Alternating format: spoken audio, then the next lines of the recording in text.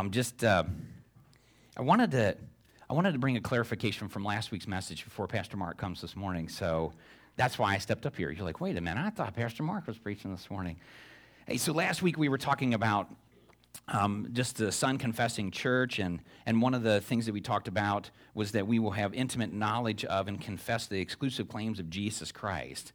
And so, he said that I am the way, the truth, and the life. No one comes to the Father except through me. That's John 14:6. And so I had mentioned to you, that I don't like the phrase, all roads lead to heaven, because they don't. But all roads do lead to God. And I used a couple of passages of Scripture to talk about that. We all are going to stand before God someday and give account. But two of the ones that I used, 2 Corinthians 5:10 and Romans 14:10-12, I kind of led you to believe that those passages are talking about both believers and unbelievers, and that they're going to stand before God in judgment. But I want you to understand there's two judgments that are going to take place. You have the judgment seat of Christ, which we see in Romans chapter 14, verses 10-12, and 2 Corinthians chapter 5, verse 10, and also 1 Corinthians chapter 3, verses 10-15. That judgment seat of Christ is for believers only. So I don't want you to be confused there, and I think I misstated last week, leading you to believe that those two passages were talking about, judgment for both believers and unbelievers. Now, there are passages of Scripture that talk about the judgment. It's called the Great White Throne Judgment. And we see that in Scripture. So when I say that all roads lead to God and we all are going to stand before God in judgment, we are, but I didn't want you to be confused that these two passages that I used are telling us that. That's for the believers. There are a couple that I just want to share with you this morning that are talking about this Great White Throne Judgment, which is for unbelievers. And so we see in Revelation chapter 20, verses 11-15, this is what one of the passages of Scripture, they're talking about the Great White Throne Judgment. And so it says, "Then I saw a great white throne, and him who was seated on it. Earth and sky fled from his presence, and there was no place for them. And I saw the dead, great and small, standing before the throne, and books were opened, although another book was opened, which is the book of life. The dead were judged according to what they had done, as recorded in the books. The sea gave up the dead and that were in it, and death and Hades gave up the dead that were in them, and each person was judged according to what he had done. Then death and Hades were thrown into the lake of fire. The lake of fire is the second death. If anyone's name was not found written in the book of life, he was thrown into the lake of fire." And then we also see back in Hebrews chapter 9, verse 27. We want to see this. I have it marked, but my mark doesn't want to. There we go. "Just as man is destined to die once, and after that to face judgment." Again, that's talking about the Great White Throne Judgment for unbelievers. And so I appreciate the individual that pointed this out to me last week, so thank you. I'm always open for you to come and say, hey, I don't know about this. You might have misstated something. You might have misinterpreted that. And so please, because we want to make that correct. We want to make sure that we're rightly dividing the word of truth. So thank you to that person that pointed this out. And I just want to say I apologize for perhaps misleading you. And so I wanted to just make that clarification today for you. And if you have any more questions, don't hesitate to come and talk with me about it. So thank you. Pastor Mark, looking forward to the message this morning.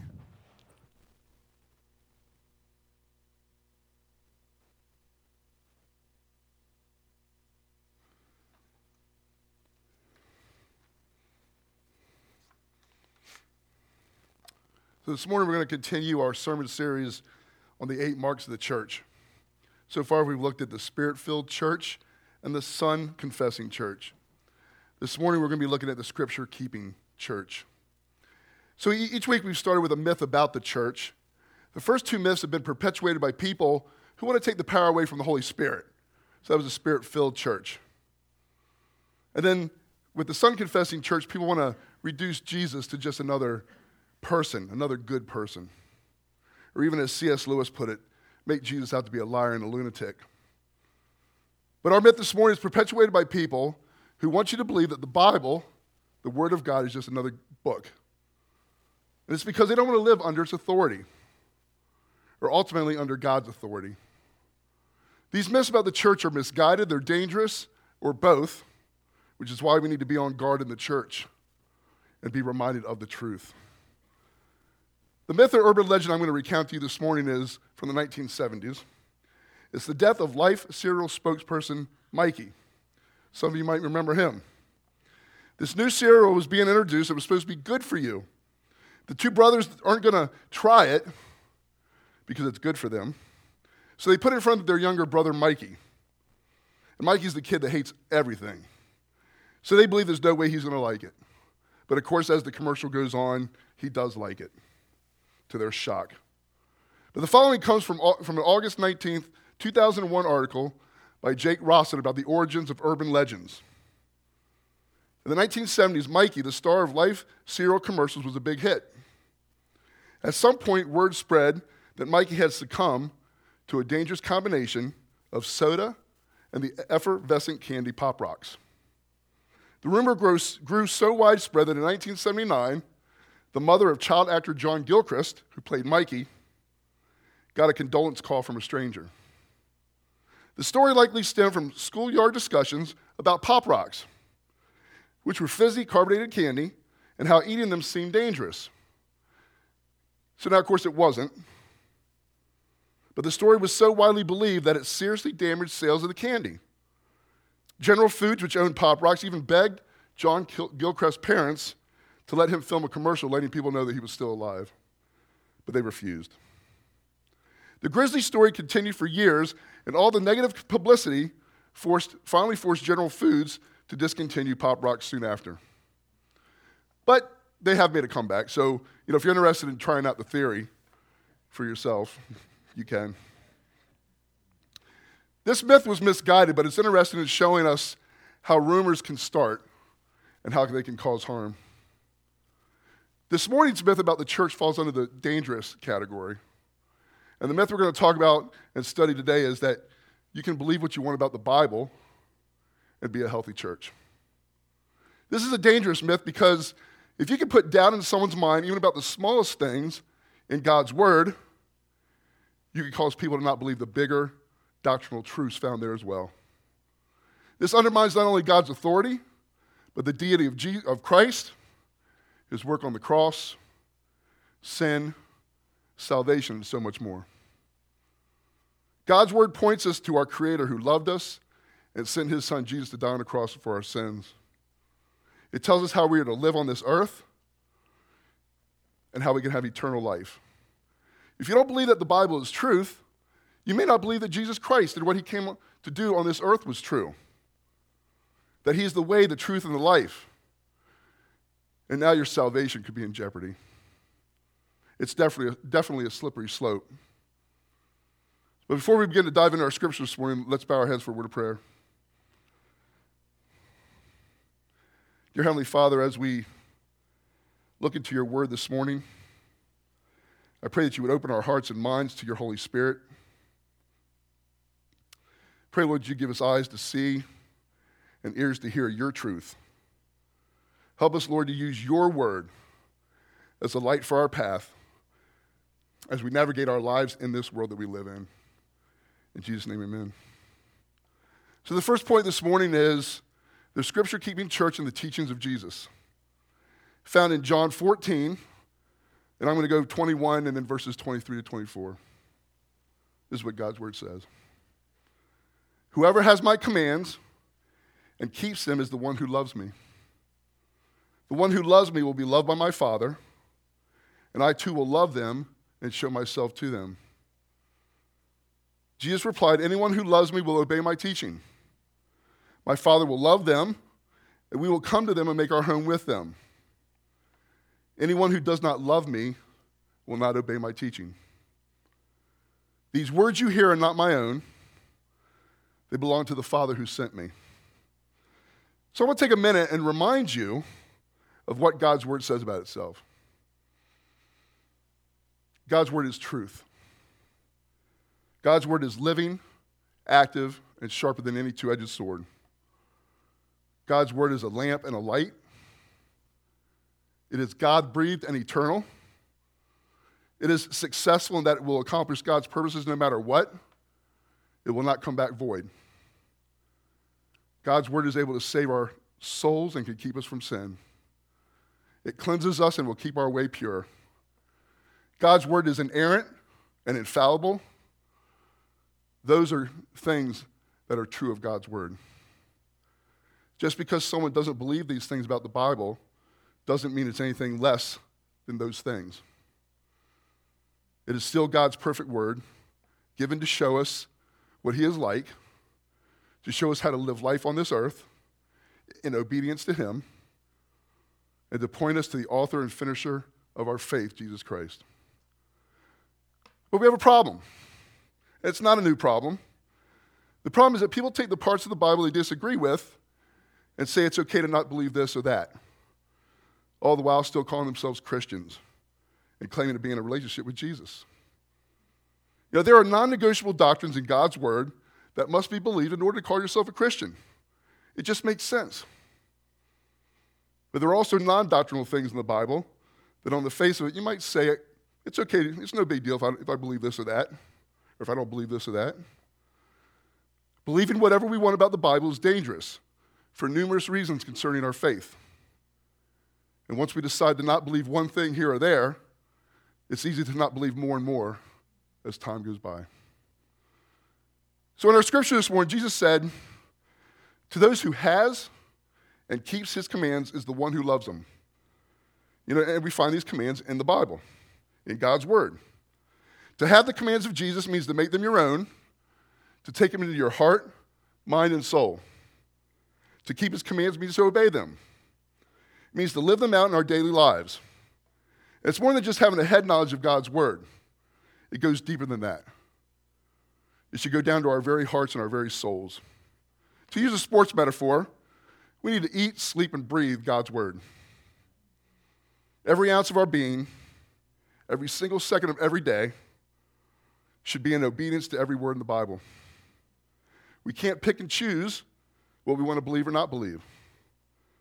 The mark of true love, the mark of a true Christian, and the mark of a healthy church is obedience to the entirety of God's word.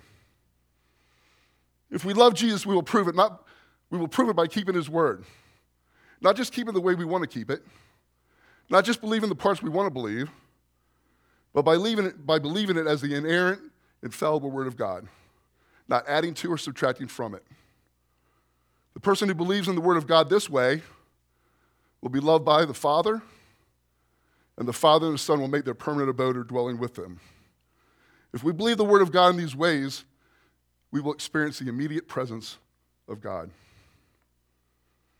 Then Jesus follows up telling us one of the reasons it's dangerous to believe what you want about God's word.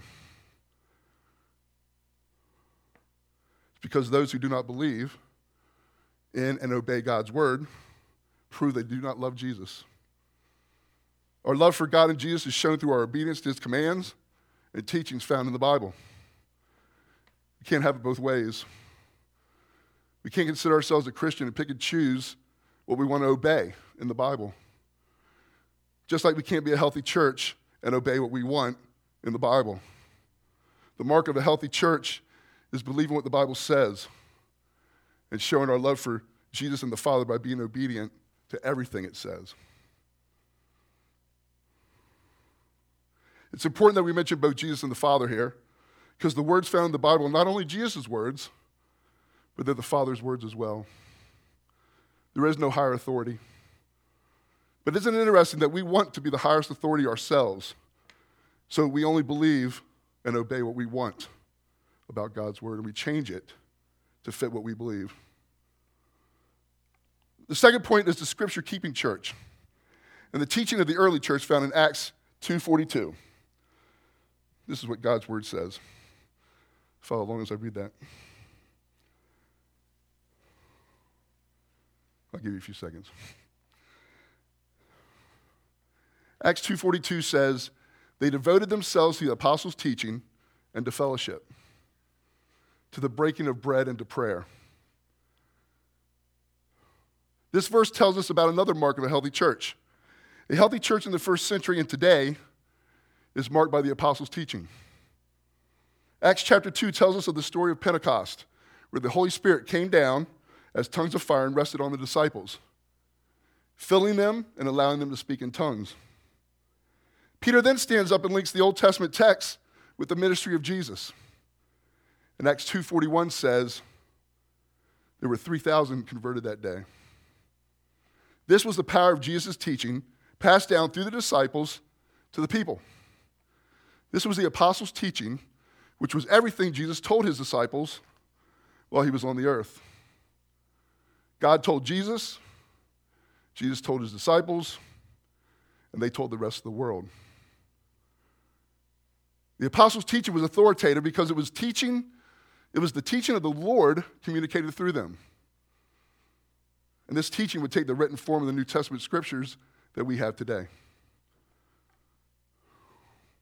The Christian church is most readily recognizable in those churches which has continued steadfastly in the apostles' teaching from the first century until present day. And I would include, that includes us here at Idaville Church. Barclay says it was a learning church. The word teaching or doctrine in verse 42 is not passive, it is active. The phrase means they persisted in listening to the apostles as they taught. Christianity is not a static relationship. It's an active relationship in pursuit of God and Jesus more and more each day. It's not being content with sitting idly by, but by learning from and obeying God's word daily. We can't know God's word without reading and studying it. We can't obey God's word without reading and studying it. And we can't believe God's word without reading and studying it. The mark of a healthy church is knowing God's word, obeying God's word, and believing God's word entirely from cover to cover. So I like what Wiersbe says. The 3,000 converts needed instruction in the word and fellowship with God's people if they were going to grow and become effective witnesses. The early church did more than just make converts, they made disciples. They were in line with the Great Commission found in Matthew 28, 19-20, which says this: "Therefore, go and make disciples of all nations, baptizing them in the name of the Father, and of the Son, and of the Holy Spirit, and teaching them to obey everything I have commanded you." There it is. "And surely I am with you always to the very end of the age." You see our mission statement here: pursue, grow, multiply disciples. That embodies this. This is what Idaville Church is all about. This is our DNA. If we're going to be a healthy church, we must make disciples who also make disciples. And this is done through teaching what the Bible says and teaching obedience to everything the Bible says. Third point this morning is the scripture-keeping church and the teaching of the apostles. And we're going to see this in the teaching of Paul the apostle. And that's found in 2 Timothy 3:16. If you want to turn there, I'll give you a few seconds.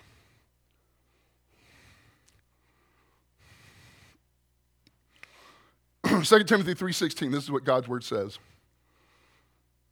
"All scripture is God-breathed and is useful for teaching, rebuking, correcting, and training in righteousness."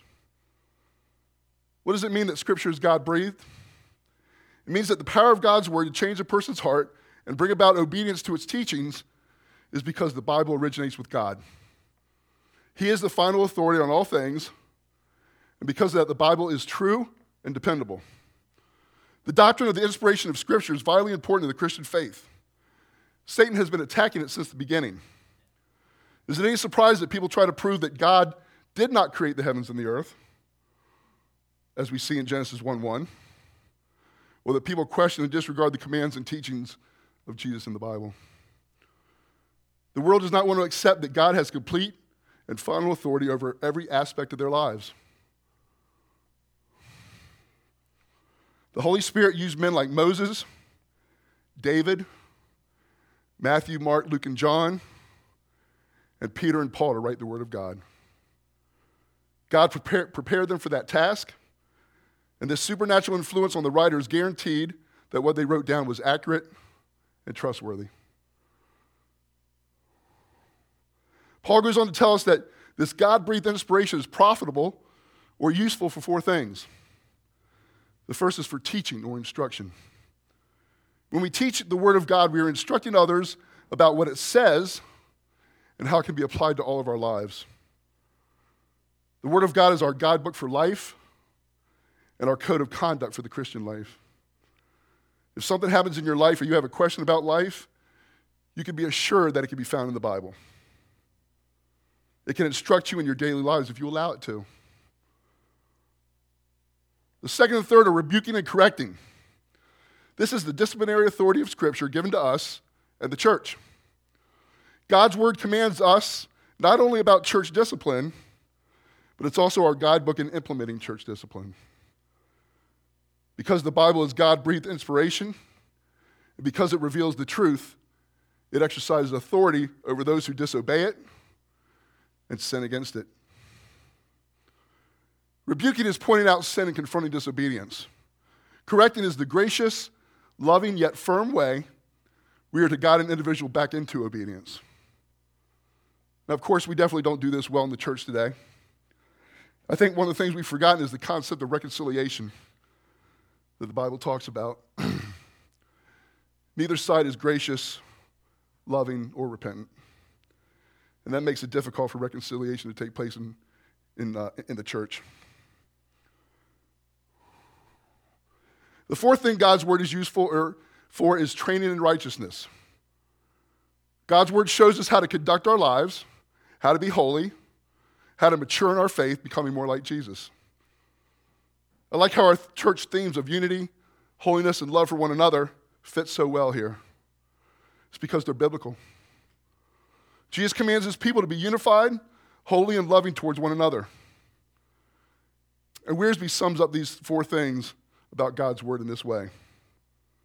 They are profitable for doctrine or teaching, which is what is right, for reproof or rebuking, which is what is not right, for correction, which is how to get right, and for instruction or training in righteousness, which is how to stay right.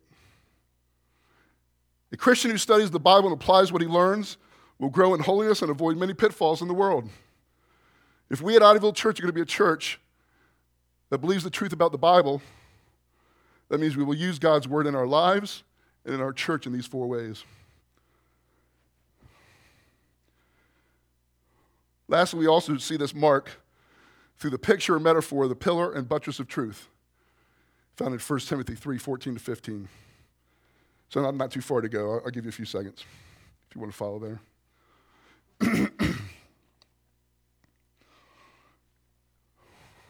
1 Timothy 3:14-15. This is what God's Word says. Although I hope to come to you soon, I am writing you these instructions so that if I am delayed, you will know how people ought to conduct themselves in God's household, which is the church of the living God, the pillar and foundation of truth. Pillars and buttresses are elements of architectural genius used to uphold the most meaningful and valuable structures. Without these features, certain buildings would not be able to hold up their weight and would fall over. In a similar way, the Bible is the genius of God because it upholds the truth about Him and His gospel. I truly believe that if the Bible was not God-breathed inspiration that Jesus, the early church, and the apostles claimed it to be, we would not be sitting here 2,000 years later, still believing, teaching, and obeying it like we are. The Bible would have passed away centuries ago, as would have our faith. Praise God, that's not the case.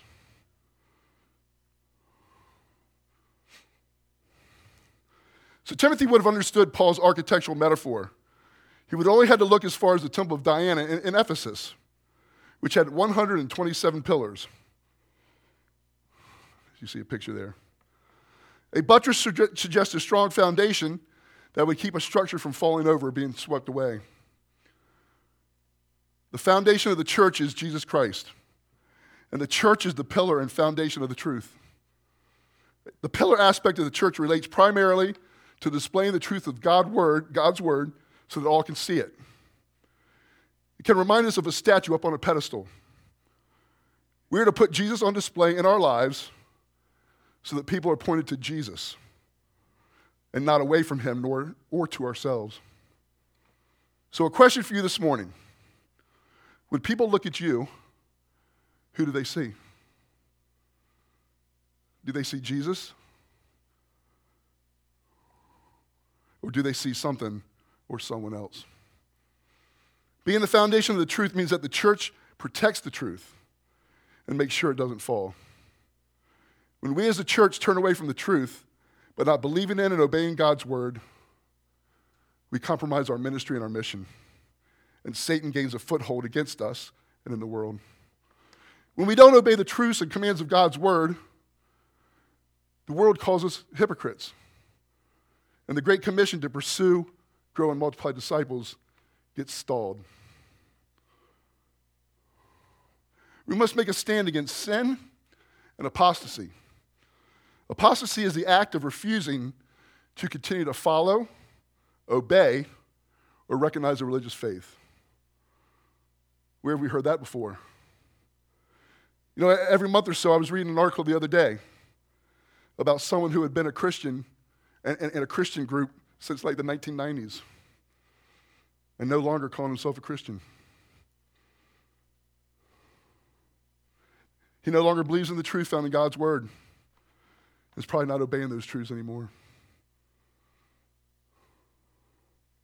You know what? I, for one, am glad that the truth of God's word is not diminished just because other people decide not to follow it or decide not to obey it or recognize it as truth.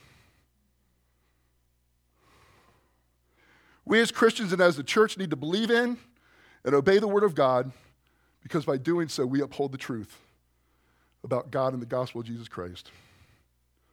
This is what the world needs to hear, know, and accept, and that's what we're commanded to proclaim and live out. We must proclaim and live out the Bible as the infallible and inerrant word of God. This is the mark of a healthy church. And this is what I hope Idaville Church will be, and I hope you do too. So how does this all apply to us? How will we know if this mark of the church marks Idaville Church? First, we'll want to hear the Bible being preached and taught. Romans 10:17 says, consequently, faith comes from hearing the message, and the message is heard through the word about Christ.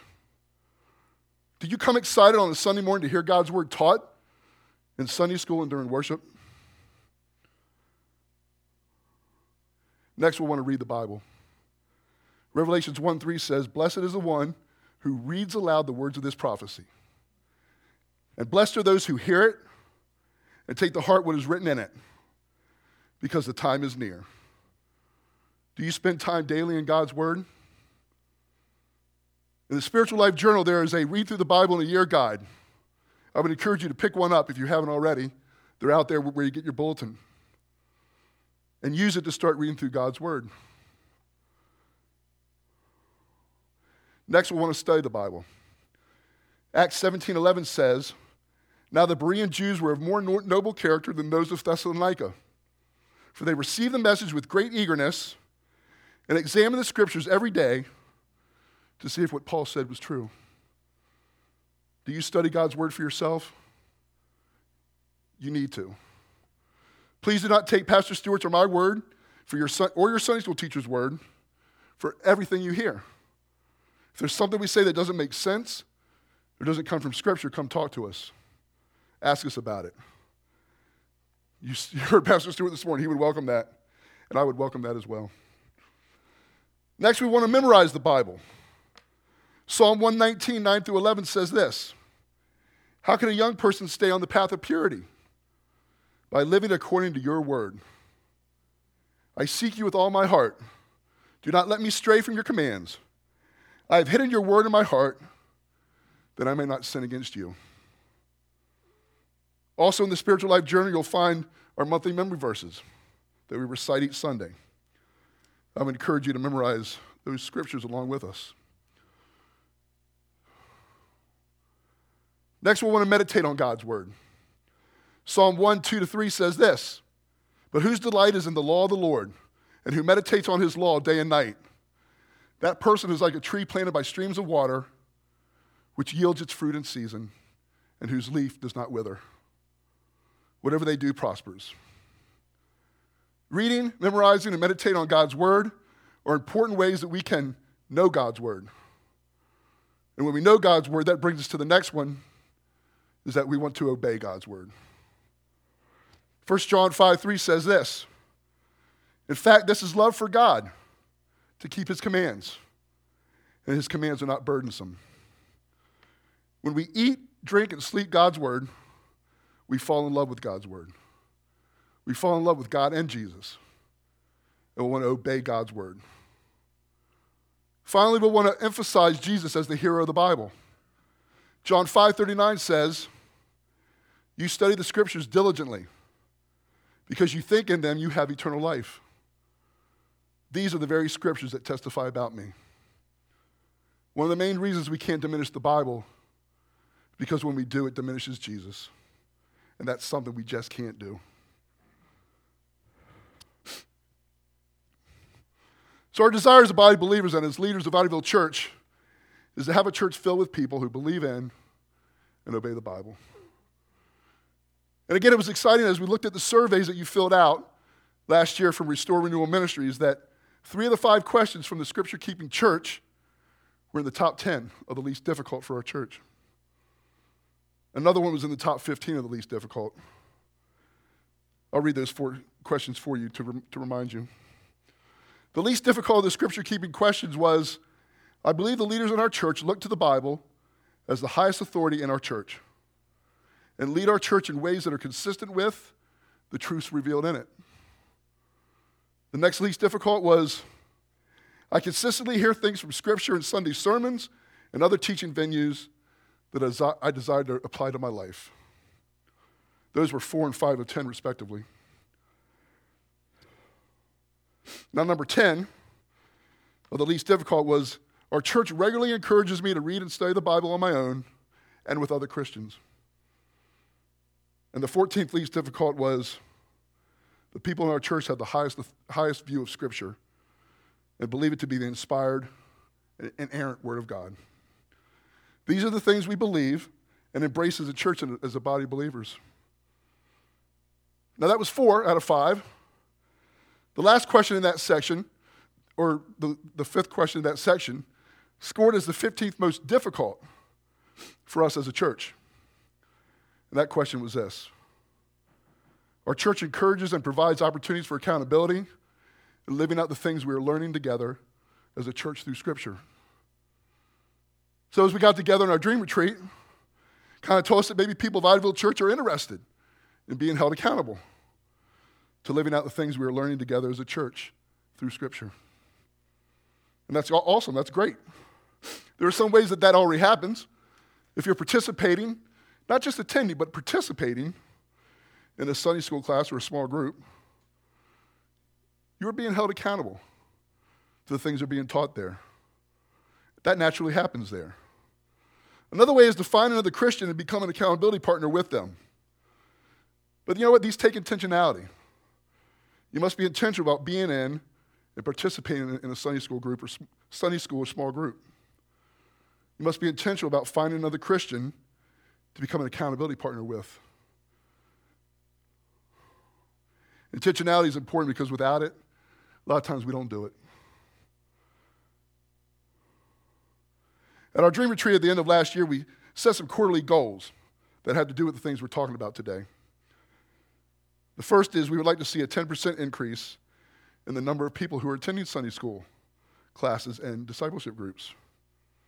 And that brings us to the first next step on the back of your communication card this morning. Just to be intentional about joining and participating in a Sunday school class or discipleship group. So there's still 3 weeks left of our Genesis study on Wednesday evenings that you can participate in. And we're getting ready to start a men's discipleship group in February, and hopefully a girls discipleship group during the spring. These are great opportunities to be intentional about being accountable to living out the things we're learning together as a church. If you're interested in learning more about Sunday school or the different discipleship opportunities we currently have or that are coming up, just make a note on your communication card. And Pastor Stewart and I will be in contact with you.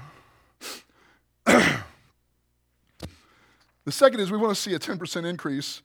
We'd like to see a 10% increase in the pursuit of holiness through salvations, baptism, and accountability. So another opportunity for accountability is by participating in the commitments found in the Spiritual Life Journal. Earlier, I highlighted the Read Through the Bible in a Year plan and the monthly memory verses.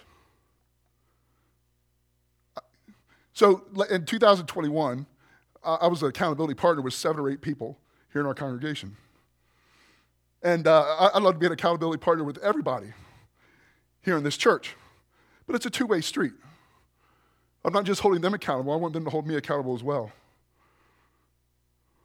So if you're interested in that, and you want to talk to one of these that experienced it last year, just let me know, and we'll put you in contact with one of them. But also, it doesn't have to be with me. You can be in an accountability relationship with any other Christian. It doesn't even have to be here at Idaville Church.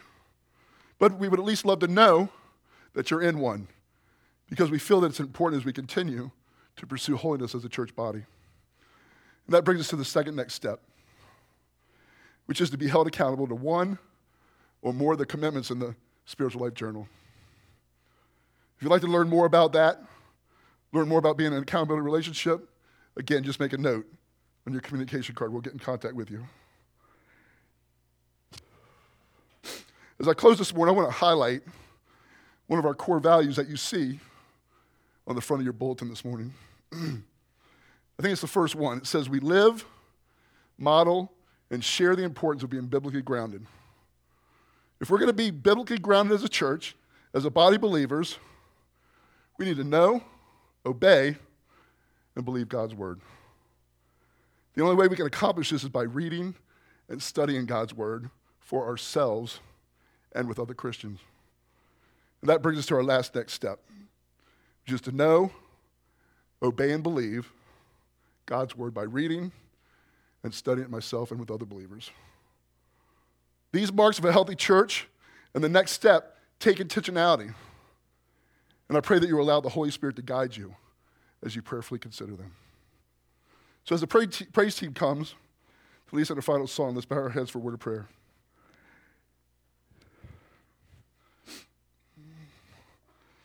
Lord God, we thank you for your holy, inspired, and God-breathed word given to us through these men that you inspired through your Holy Spirit. Let us not neglect its reading, its studying, and its memorizing, etc. Help us to grow more each day in knowledge and obedience to it. Do not let us believe what we want about your word, but through reading and study, help us to understand and believe exactly what you intended it to say. In Jesus' name, amen.